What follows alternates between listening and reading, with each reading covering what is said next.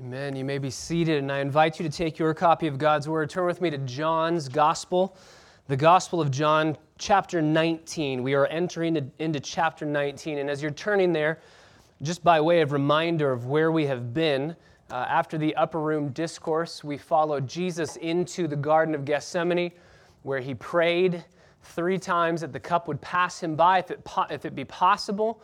And the Father did not answer because it was not possible. There was no other way to save sinners except for Jesus to be the perfect substitute, to go to the cross, to bear the penalty of our sin at the cross. After he prayed, he said, "Get up," to his disciples. The hour has come. His betrayer was at hand. Judas betrays Jesus with a kiss.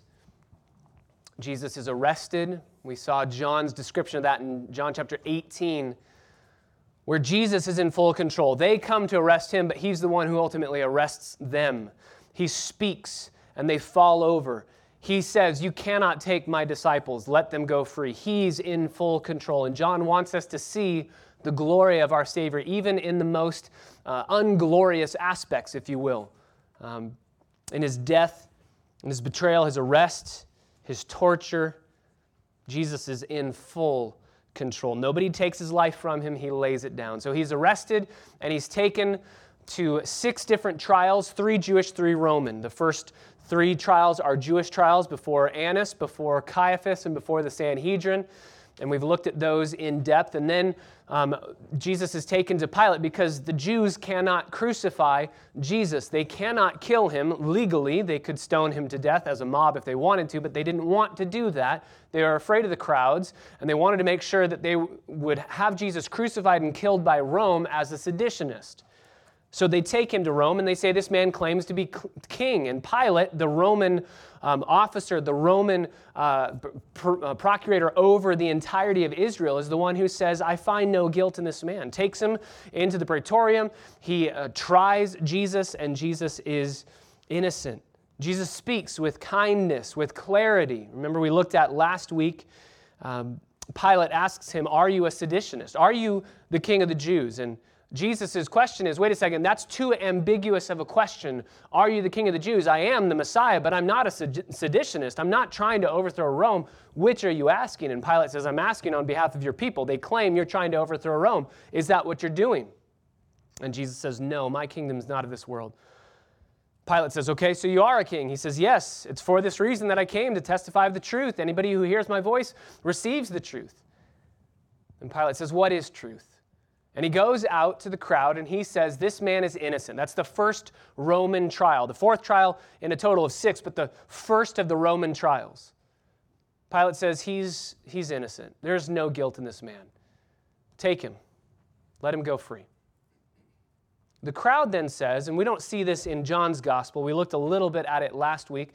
The crowd then says, "Excuse me, Pilate, if he were innocent, we would not have brought him to you. We bring him to you because he's been preaching as far as Galilee in the north down to Judea in the south." He's been preaching his heresy. He's been preaching that he is a seditionist, that he is king. When Pilate hears the words, "as far north as Galilee," he says, "I know a way that I can get rid of this man. He's innocent. So send him to Herod Antipas. He's under his jurisdiction. Send him to Herod." So the second Roman trial, John doesn't tell us about it, but it's before Herod. It's in Luke chapter 23, and Herod Antipas tries Jesus and finds him to be completely innocent. He's asking him, "Can you do miracles? Who are you? I've heard many things about you. Who are you really?" And Jesus does not open his mouth. But that's Pilate's attempt to release Jesus again. 5 times explicitly, 7 times with implication. Pilate is going to declare Jesus is innocent. And this is another way. If he says, "Hey, take him to Herod and let Herod try him," that would be being tried by ultimately Jewish customs and Jewish laws. And the Jews are not allowed to execute. So Pilate is very crafty here. I want this man to be punished because I want you, crowds, to be satisfied, but I don't think he's worthy of death, so I don't want to kill him. Take him to Herod. Let Herod be his judge. Herod says he's innocent, sends him back. The crowd's angry. The crowd says, "Okay, Pilate, we're ready to kill him. Stop sending him around all these places. If he was innocent, we wouldn't have brought him here." And Pilate says, okay, fine. I have a custom. We have a custom together, Rome and Israel. I'll release a prisoner. Let's exchange. I'll bring out one. I'm not going to give you a whole host of options here. I'm going to declare the exchange here. And he brings out Barabbas. Again, a beautiful attempt, a crafty attempt at trying to get Jesus to be released, because he brings out Barabbas and he says, okay, you have an option. Who do you want to go free and who do you want to kill? He brings out a murderer. We described him last week as a terrorist. He is really the terrorist back in that day. Do you want this innocent man or do you want a terrorist walking your streets? Who do you want? And he expects them to say, fine, you win. Just give us Jesus, kill Barabbas. We don't want him walking our streets. And instead they say, we'll take Barabbas and you take Jesus and crucify him. It's at that point that we find ourselves in John chapter 19, verse 1. I want to read these verses 1 through 16, where John is going to give us the last Roman trial that leads us to the crucifixion, the verdict that is going to be passed down by Pilate to the Jews that Jesus is to be sentenced to death. John chapter 19, verse 1, Pilate then took Jesus and scourged him. And the soldiers twisted together a crown of thorns, and they put it on his head, and a purple robe on him. And they began to come up to him and say, Hail, King of the Jews, and to give him slaps in the face. Pilate came out again and said to the crowd, Behold, I'm bringing him out to you so that you may know that I find no guilt in him. Jesus then came out, wearing the crown of thorns and the purple robe, and Pilate said to them, Behold the man. So when the chief priests and the officers saw Jesus, they cried out, saying, Crucify, crucify. Pilate said to them, Take him yourselves and crucify him. I find no guilt in him. The Jews answered, We have a law, and by that law he ought to die because he made himself out to be the Son of God. Therefore, when Pilate heard this statement, he was even more afraid, and he entered into the praetorium again and said to Jesus, Where are you from? But Jesus gave him no answer. So Pilate said to him, You don't speak to me? Do you not know that I have authority to release you and I have authority to crucify you? Jesus answered, You would have no authority over me unless it had been given to you from above.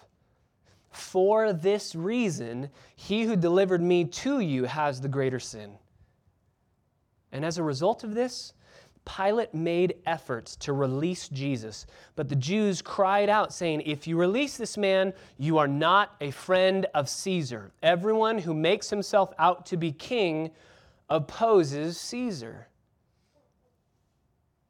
Therefore, when Pilate heard these words, he brought Jesus out, sat down on the judgment seat at a place called the Pavement, but in Hebrew, Gabbatha.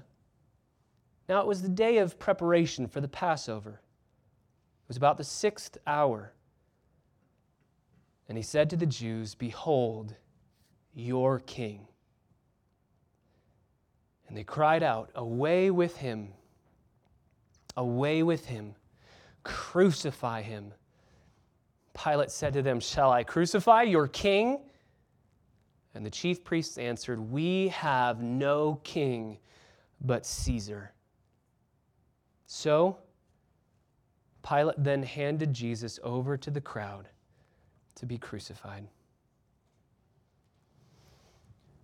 Father, every time we gather together to read your word, we just find ourselves, as it were, just on holy ground, and more so every single time.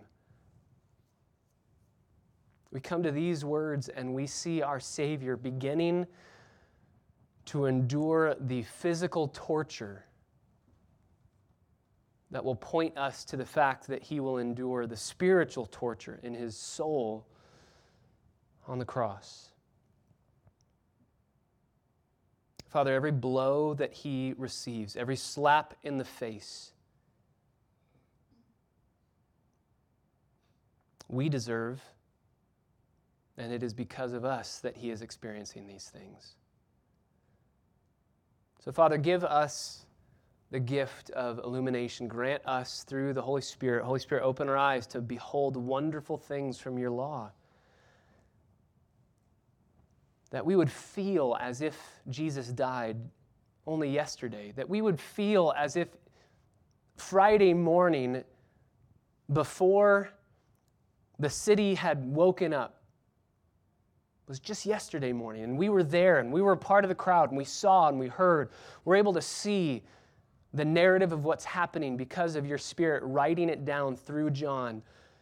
So help us to feel that we are there, to sense the tension between Pilate and the crowd, to smell the dust of the ground that's being kicked up by the angry mob, and to see our Savior bloodied and beaten. And yet, as he is being crushed, he is crushing death. As he is being conquered, he is conquering. May we see glory this morning as we study your word. We pray it in the name of Jesus, our Savior. Amen. This text can really be divided up into three sections. We're going to look at three different people and what they do. First is Pilate and his attempts to deliver Jesus from being punished, and that's in verses 1 through 7. Then we'll see Jesus' answer in the praetorium, which is verses 8 through 11, or through 12 rather, and then the crowd's anger, which is verses 13 through 16. So we'll just divide it up in those three sections and see the way in which these three players, these three people groups in this account deal with one another. Let's look at Pilate's attempts in verses 1 through 7. Pilate is attempting to satisfy the crowd, not kill Jesus, but do something that will make them happy with the punishment that he's giving without him fully killing Jesus. So there's kind of an offer. There's a compromise that Pilate's going to make with the Jewish leaders. And it's in verse 1. Pilate takes Jesus and has him flogged or scourged. Pilate is saying this: he's not worthy of death. He's not worthy of any punishment, but since you, crowds, are not letting him go free, why don't I just beat him up a little bit, and when I beat him up, I'll hand him to you, you'll feel sorry, you'll know this man's innocent, and you'll let him go. And when John writes the words, Jesus was scourged, John's readers would have winced. This is torture. This is torture. This is the cat of nine tails. If you know the Roman method of flogging, there's descriptions of it. This is 13 stripes against the chest, and then flip the prisoner over, and 13 stripes on each shoulder. And that was given only to people who were involved in Rome. 2 Corinthians chapter 11, verse 24, Paul tells us that he received this kind of beating, but it had to stop there at 39 lashes because he was involved with Rome as a citizen or some form of involvement in Rome. You could not be beaten beyond that 39 lashes. But that was only for Roman citizens. That was only for people who were involved in Rome in some capacity. It's not for Jewish citizens. It's not for people who have no connection with Rome. So most often we think that Jesus had 39 lashes. The reality is he probably had far more than that because there was no amount, there was no number that was legally given for somebody who was a Jew, a commoner. We're told in the history books that 2 soldiers would do this work because one would tire out.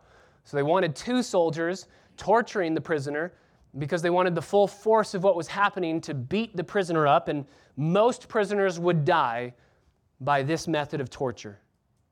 Their bodies reduced to hamburger meat, their bodies ripped open, blood everywhere. History books tell us that you could see muscle, you could see bone, you could even see vital organs because these torturers were adept at what they did. Now, you know that I believe that Jesus is terrified in the Garden of Gethsemane, not at all because of the physical aspect of what he's about to experience. I don't think that he is thinking at all about the physical torture he's going to go through when he cries out, is there any other way? When he can't stand up, when his knees buckle and he falls over and he sweats drops of blood and he's in anguish and he says, my soul is deeply grieved to the point of death. Jesus is not thinking about this moment. I don't think that Jesus is caring at all about what's going to happen to him physically. He's looking at the fact that he's going to drink the cup of his Father's wrath. So as we talk about the physical aspect, please see through it. I don't want to bring up the physical just to say, here's what happened physically, and isn't it so sad? Isn't it so awful? And poor Jesus, and isn't it terrible what he went through? I want you to see through that, to see this actually did not mean anything to Jesus. Jesus is terrified of what's behind this, what he's going to experience on the cross, the wrath of God, drinking the full cup of the Father's wrath in our place. But we do need to mention physically what he's going through. And we need to mention it because of several different things. Number one, through all of this, Pilate thinks Jesus is innocent. So you need to see in your mind what Pilate is allowing Jesus to go through, even though Pilate knows he's innocent.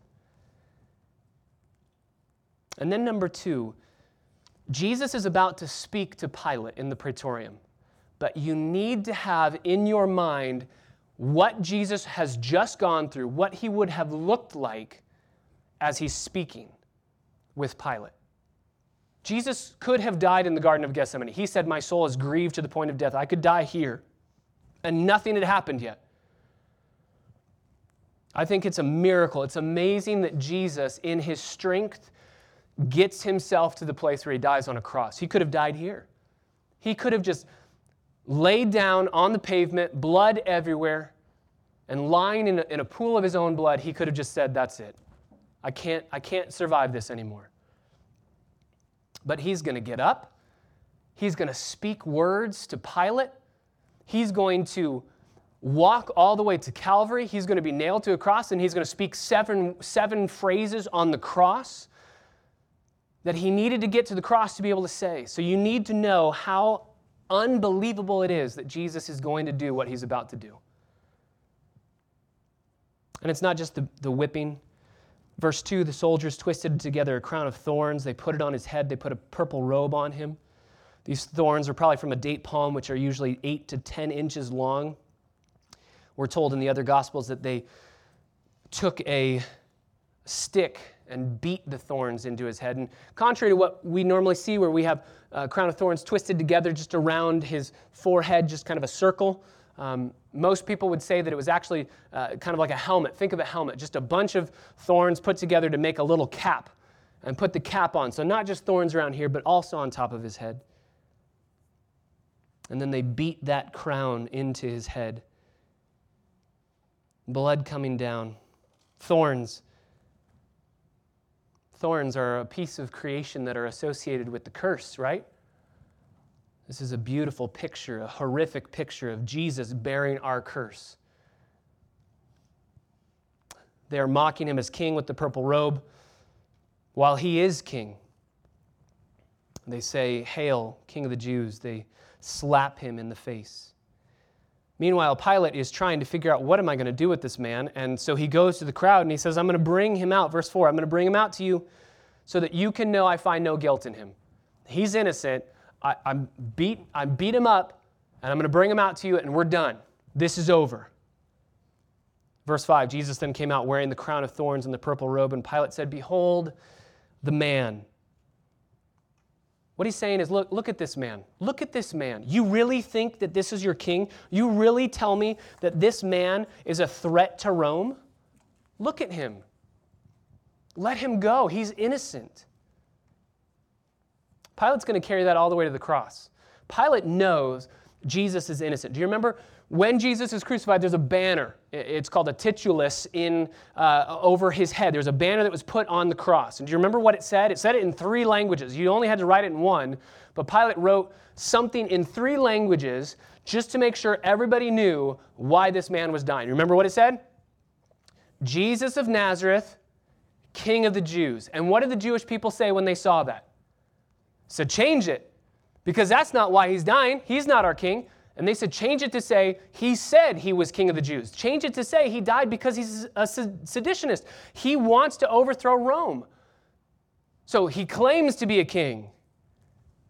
But Pilate says, what I've written, I've written. He never claimed to be a king as far as a seditionist is concerned. He never claimed to want to overthrow Rome. He is your king. You're refusing him, and you're killing an innocent man. You're killing an innocent man. Behold, the man. I think that Pilate thinks, okay, here, this one, he's tried. This is the one that they're going to say, okay, we've had enough. Bloodlust is gone. This guy is beaten to a pulp. Blood is just flowing from his body onto the ground. This is it. We're done. But verse 6, so when the chief priests and the officers saw him, they cried out, crucify, crucify. They're not done. Pilate said, okay, take him yourself. Crucify him yourself. That's Pilate saying, you can't do anything without me. Take him. You can't kill him. I find no guilt in him. Pilate knows they have no options. They cannot do anything without Pilate doing it. And he says he's innocent. Let him go free. Verse 7, the Jews answered, no, we have a law.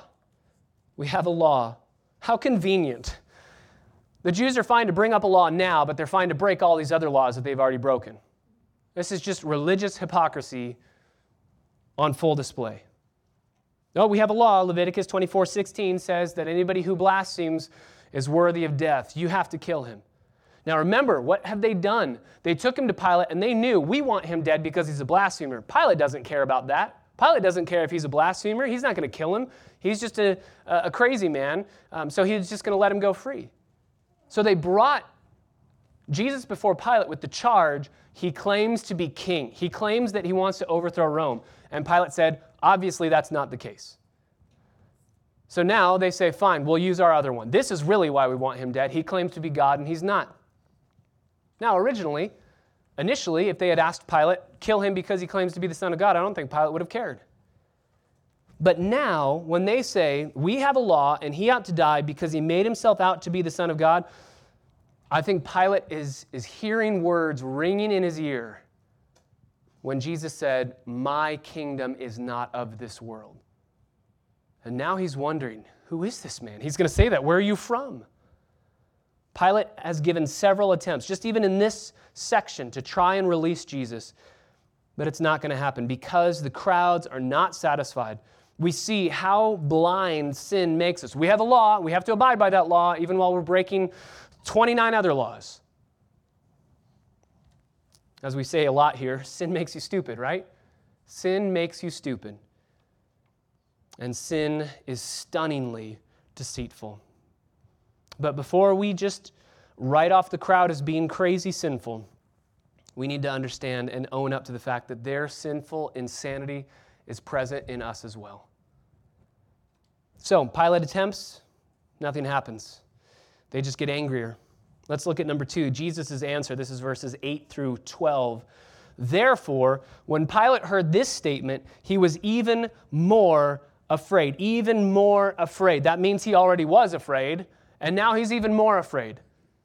He was afraid because he knew, I'm in trouble here. We have a problem. Remember we said last week, he had already had 3 moments that had been taken during his tiny little reign as governor to Tiberius to say, this man is a terrible governor. Those 3 moments, those 3 events had already happened, and now Tiberius had just killed his best friend Sejanus for conspiring to kill Tiberius, so we have a problem. Pilate just wants to live. He wants to make it through this without it being taken back to Rome. So he's afraid, and now he's even more afraid. That word afraid, that fear, phobeo in the Greek, where we get phobia. He is at full panic. Some translations use that word, and they say to take flight. He wants to flee. He wants to run away. Why? Why is he even more afraid? 3 reasons why he's even more afraid now. First reason, I think he has knowledge of what the crowd is doing. The crowd saying, hey, Pilate, remember the last time that you messed up regarding our laws of blasphemous things? Remember how you hung those shields with the face of Caesar on our temple walls? That's contradictory to our laws. And when we asked you to take it down because you were blaspheming our God, you didn't. And we took it to Rome and said, you need to tell Pilate to change what he's doing. And Rome scolded you for that. Rome said, you're on thin ice, pal. If you do anything else again, you're going to be in trouble.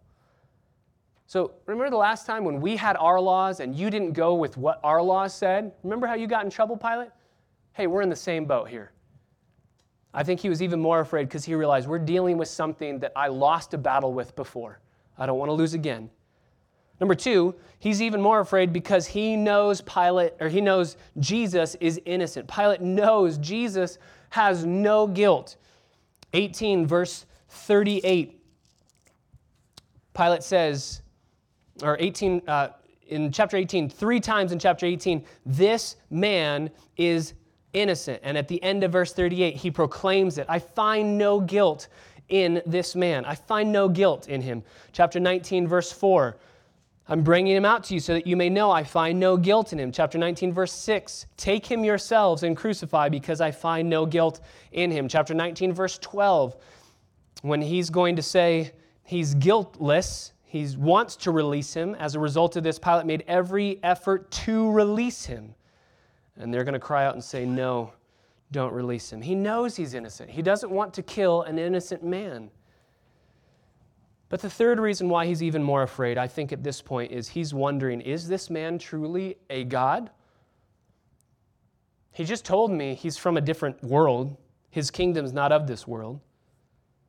I think he's already been told by his wife in Matthew 27, verse 19, the dream that his wife had, where she said, have nothing to do with that righteous man, for last night I suffered greatly in a dream because of him.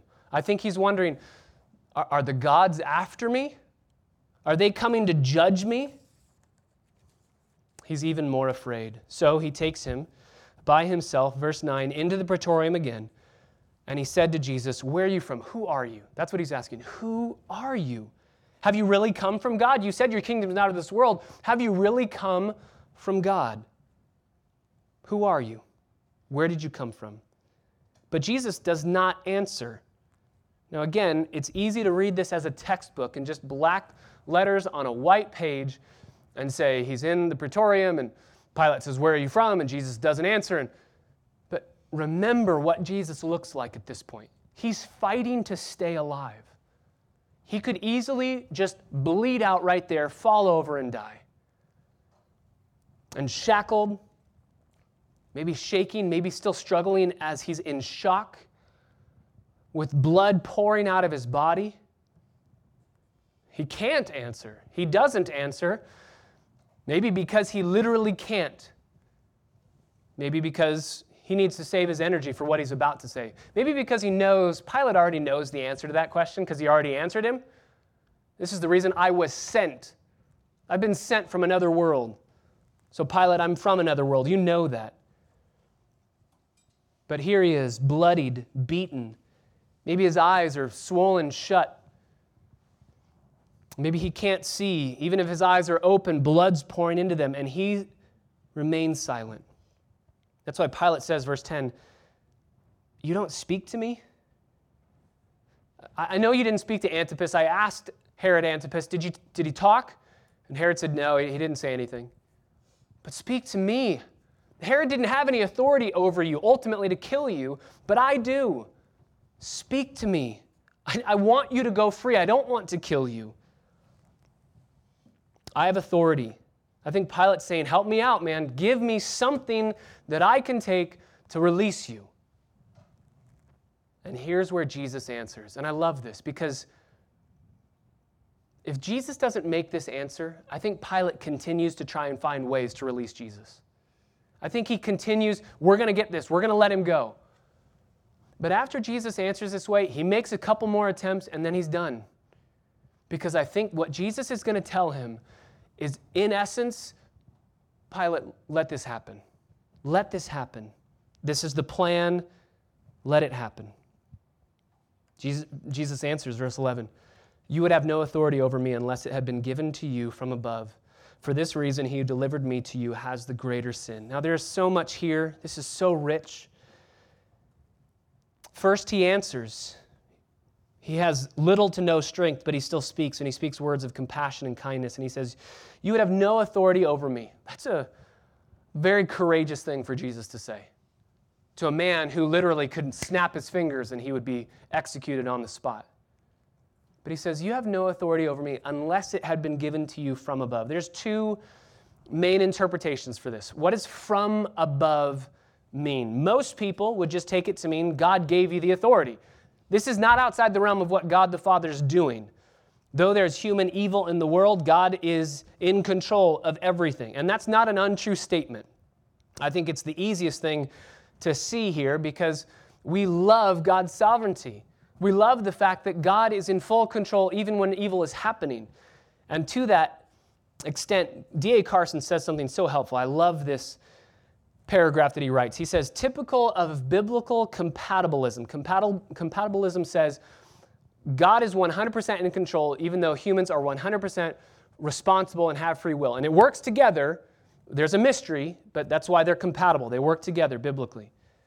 He says, even the worst evil cannot escape the outer boundaries of God's sovereignty. Yet, God's sovereignty never mitigates the responsibility and guilt of moral agents who operate under divine sovereignty, while their voluntary decisions and their evil rebellion never render God utterly contingent. So, they both work perfectly.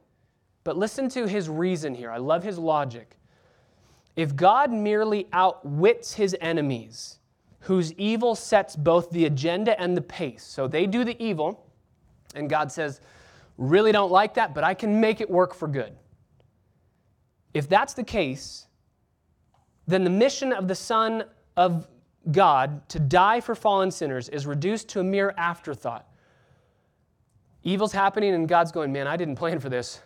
This is not what I thought was going to happen. Fix that. Oh, it's still getting bad. Fix that. Oh, it's still getting bad. Fix that. Okay, we just have to send Jesus. This is just a mess. It's just an afterthought. But we know biblically, the sending of Jesus to die on the cross was not an afterthought. He was crucified before the foundations of the world. So, D.A. Carson goes on to say, if, though, God's sovereignty capsizes all human responsibility, so if God is forcing people like puppets to do the evil that they're doing, then it's hard to see why the mission of the Son should be undertaken even at all, since in that case, there are no sins for which the Lamb of God must take away. So if God's in full control in a way that he's making people move like a puppet, then he's the one who's responsible for their evil. So this works some way perfectly in the mystery of God, where humans are 100% responsible and have guilt, and God is 100% sovereign and in power, but doesn't move people like puppets. There's a way that it works, and that's for another sermon for another time. But what Jesus is saying is, there's authority from a different place. And so most people take that you would not have authority unless it had been given to you from above. That from above, most people take that to mean from God himself. Now, again, not an untrue statement. Romans chapter 13, God gives the government to people. God is the one who's in authority over the authorities. But I want to submit to you, I don't agree with that interpretation. Again, not an untrue statement, but I don't think that's what Jesus is saying here. And I think the key is the phrase, for this reason. Jesus is saying, because of what I just said, the person who gave me to you has greater sin. So would it work for Jesus to be saying, because God is in control of this whole thing, Pilate, Caiaphas has greater sin than you? That doesn't work. That doesn't make any sense. For this reason, because God is in control of this situation, Caiaphas has more guilt than you do, Pilate. There's no motivation there. Most people who interpret this just split this. They say, okay, God's in control. Pilate, you're not in control. God's in control. And by the way, Caiaphas is a greater sinner than you are. But they're connected with for this reason. I submit to you, the from above is from Rome, from Caesar, from the person above you. And I think that fits much better with, number one, what Jesus is trying to say, but number two, grammatically, for this reason. You would have no authority over me, Pilate, unless Caesar had given it to you, unless Rome had given it to you. You are in a tight spot, Pilate. You're not the one who's picking this fight. You were just placed in this country. Therefore, because this isn't your fight, Pilate, the person who actually is trying to take up this fight and get me killed, that person has greater sin. That's what I think this verse is clearly saying. Pilate, you were sent here by Rome. You were given authority to carry out punishment only because Rome gave that to you. You were not given the authority, or you were not out to pick a fight with me. You're not trying to get me killed. Pilate, do what you're going to do. You have to do your job. Do your job. But notice he says, he who delivered me, I believe that that's Caiaphas, the one who is out to get me killed, not the one who's going to be doing the killing simply because of their position. He who delivered me to you has the greater sin. So Jesus says, Pilate, you don't have a dog in this fight. This is not your fight, man. But you still are sinning.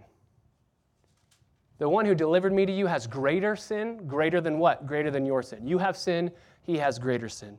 You have guilt, he has greater guilt. You will have punishment, he will have greater punishment. But you didn't pick this fight, Pilate. There's such grace, there's such compassion in this answer. And remember, Jesus had just been beaten, flogged, tortured within an inch of his life, and he's able to speak words of truth in love with glory. So, because of that answer, verse 12, as a result of this, Pilate, and in the original it's continually kept on making efforts to release him. But ultimately he's going to remember Jesus saying, the authority was given to you by Rome. Just do what you're supposed to do. This is out of your hands. And they cry out, if you release this man, you are no friend of Caesar. Everyone who makes himself out to be king opposes Caesar. They go back. They're going back to. See, he claims to be a seditionist. It's not about Son of God anymore. He claims to be a king. He wants to overthrow Rome. They have Pilate shackled in this problem. So they ask him, hey, Pilate, do you want to be Jesus' friend? Or do you want to be Caesar's friend?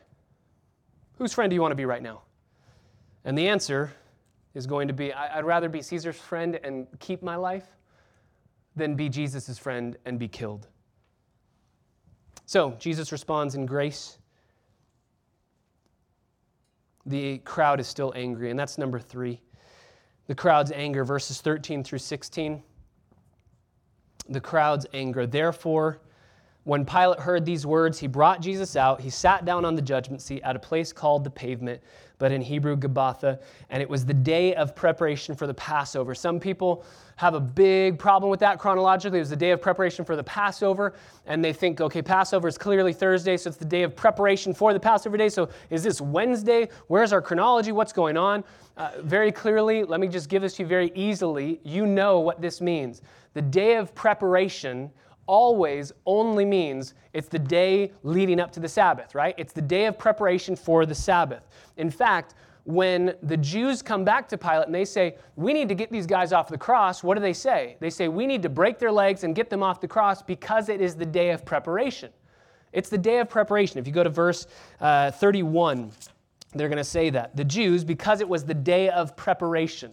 It's the day before the Sabbath. It's the day in which you're preparing. When the sun goes down on Friday, we have Sabbath.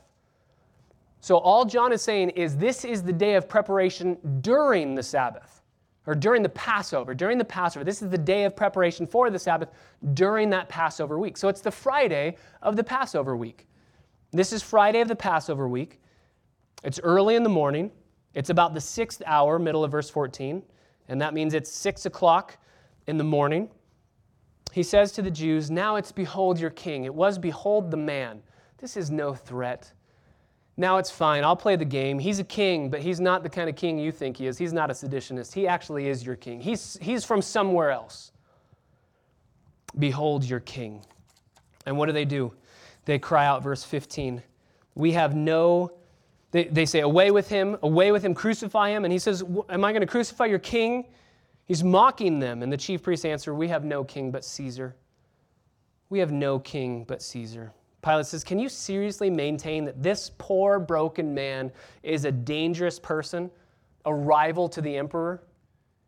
And they say, we have no king but Caesar. The Jews hate Caesar. They hate Rome. But they're fine to use what they hate to kill what they hate even more. Pilate, in these verses, denies the heavenly king in order to maintain allegiance to an earthly king. The Jewish leaders claim to follow their heavenly king, but will ultimately claim allegiance to their earthly king so that they can kill their heavenly king. And they win. Verse 16, Pilate hands Jesus over to be crucified. He'll wash his hands, his blood's not on my hands, and the Jews willingly take that. Fine, he's innocent. We're the ones that wanted him dead. His blood be on our hands and on our children's. He says, I wash my hands, I'm done. I'm innocent of this man's blood. What do we do with these verses? Again, these are not prescriptions. These are not, okay, so go and live like this. These are just descriptions. This is a narrative. This is a story. But there's massive implication. So let's take the people that are presented here. Let's take them in backwards order. The crowds. The crowds, they say, we have no king but Caesar, and he makes all of the decisions for us. We're using him, and he's our ultimate allegiance. What is it for you? When you have the option of Jesus and this, Jesus or this, we have no king but this. Jesus will submit to that. What is it for you that you say, you know what, that's my ultimate allegiance. That's what I ultimately want. That's what I'm fighting for in my kingdom of self. Pilate's ultimate allegiance is to himself, to saving his own neck. And the crowds know it, and they tap into it. They're going to ask him, whose friendship will you die for? This is the verdict that we all must make. So do you see your sin as serious? You're choosing, let's let Jesus die. We want him to be crucified so I can live in my sin. Who or what God is that to which everything else in your life surrenders? Is it your work, your job, your family, your friends, your success, your fame, your money, your recognition, companionship? What is it in your life that everything else in your life dies for to keep that going? Maybe you look at your life and you realize, just like the crowds, you're choosing yourself. Today is the day to say, I choose Jesus. Self dies, Galatians 2:20, I've been crucified with Christ. It's no longer I who live. I don't have a will. I don't have a desire. I don't have an affection. All of my will, desire, and affection, that's just Jesus and what he wants.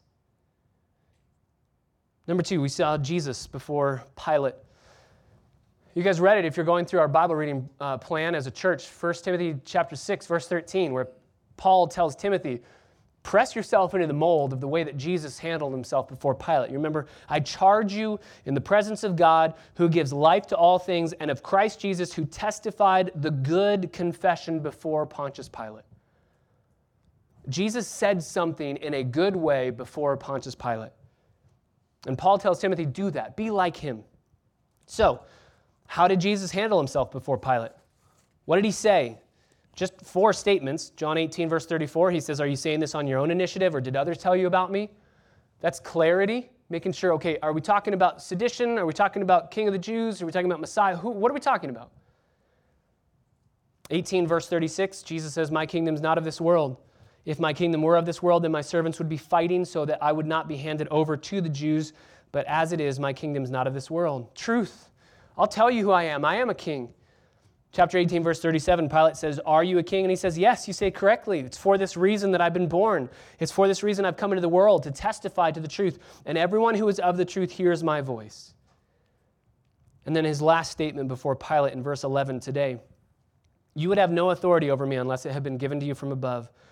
And it's because of this that the one who delivered me to you has the greater sin. 4 sayings, gracious, truthful, clear, compassionate. If we were to sum that all up, I think that what Paul is telling Timothy in 1 Timothy 6 when he says, hey, remember that confession, do that, be like that. And what we're seeing this morning is that Jesus is committed to the truth despite all the lies around him. He's committed to the Father's will, even though it's ultimately going to cost him his life, and he's committed to loving everyone around him, even though they may be his enemies. So I think Paul tells Timothy, do that. Preach the truth even though there's lies. Be committed to the will of the Father, even though it might cost you your life. Love everyone, even though they may be enemies. We saw that all the way in chapter 1 in 1 Timothy in our Bible reading. So we see Jesus' response, his answer. Finally, we started with Pilate. Pilate. Will Pilate do the right thing or the popular? That's the question. Is Pilate going to do the right thing or is he going to do the popular thing? Is he going to fear God or is he going to fear man? The crowd knows Pilate's already used up all of his coupons with Rome. He has no more coupons left to use. This is it. And Pilate cannot have another riot. So they scream, crucify him. Luke chapter 23, verse 23 and 24 says that their voices, the voices of the crowds, prevailed. I tell my students a lot, peer pressure is a really bad thing because peer pressure is what killed our Savior. Ultimately, Pilate wanted to do the popular thing. Okay, I'll go with what's popular. I don't care what's right anymore. I just don't want to die and I want to make everybody happy. And it's easy to criticize Pilate, and it's right to criticize Pilate, but we have to pause and ask ourselves, have we ever chosen to do what was easy rather than what was right? Have we ever chosen to do what was popular rather than what was right? Sure, our actions are different from Pilate in degree, but they're no different from Pilate in kind. While we've probably never done something as awful as Pilate's doing right now, that's only because we've never had the opportunity. We do what he is doing all the time when we choose to do what's easy and what's popular over what's right. The root of Pilate's crime ultimately is cowardice. He chooses not to do the right thing because he's scared. So how do we fight this? We fight that fear with 3 truths. Fear God more than man. Fear God more than man, and you will obey God. If God is pleased, it doesn't matter who you displease. And if God is displeased in what you're doing, it really doesn't matter who you're pleasing. Fear God, not man. Number 2, love people. Truly love people.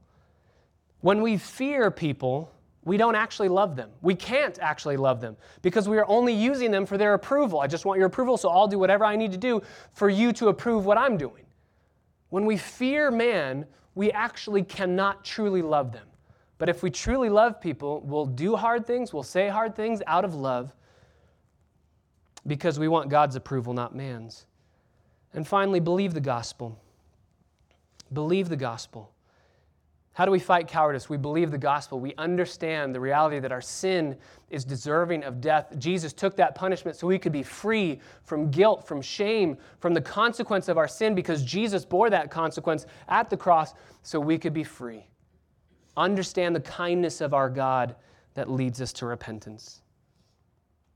So we look at the crowds and we look at Pilate and we say, how awful are they? We're never like them. But I think the hymn writer Horatio Bonner says it best in a beautiful hymn entitled, I See the Crowd in Pilate's Hall. He says this, I see the crowd in Pilate's hall, their furious cries I hear. Their shouts of crucify appall, their curses fill my ear. And of that shouting multitude, I feel that I am one. And in that din of voices rude, I recognize my own. I see the scourgers rend the flesh of God's beloved Son, and as they smite, I feel afresh that of them I am one. Around the cross, I see the throng. I see they mock the sufferer's groan. Yet still my voice, it seems to be as if I mocked alone. 'Twas I that shed that sacred blood. I nailed him to the tree. I crucified the Christ of God. I joined the mockery. Yet not the less that blood avails to cleanse me from my sins. And not the less that cross prevails to give me peace within. There's only one innocent man in this entire scene, and he's heading to a cross. Ultimately, Jesus didn't die because Pilate was weak. He didn't die because the religious leaders hated him. Ultimately, he died because you and I are weak and because we hated him. It wasn't the crowd who ultimately demands Jesus. It wasn't the Romans who ultimately demand Jesus. It's God who ultimately demands Jesus to be our substitute, to pay for our sins. And that's why the hymn writer says, not the less that cross prevails to give me peace within. As we stare at something so horrific, we find hope. We find peace. We find our hope in the substitutionary work of Jesus. So, where do you place your hope? Do you place it in the cross of Jesus Christ? Or do you place it in another king that you would serve, thinking that you'd be satisfied by it? This morning, let's place our faith, our hope, our glory in our Savior. Father, we thank you for our time this morning, and I just ask that as we close our service, we close with an understanding that it is because of us that Jesus is going through these things. It's because of us. It's because we love something more than we love him. It's because we desire something more than we desire him. And that's why he had to go to the cross, to forgive us of our idolatry, our man-pleasing. So may we glory in nothing but you. May we find our greatest hope and our satisfaction in Christ alone. And may he be pleased as this morning we collectively together say, yes, he is our hope, and he's our greatest love. We pray it in the name of Jesus, our Savior. Amen.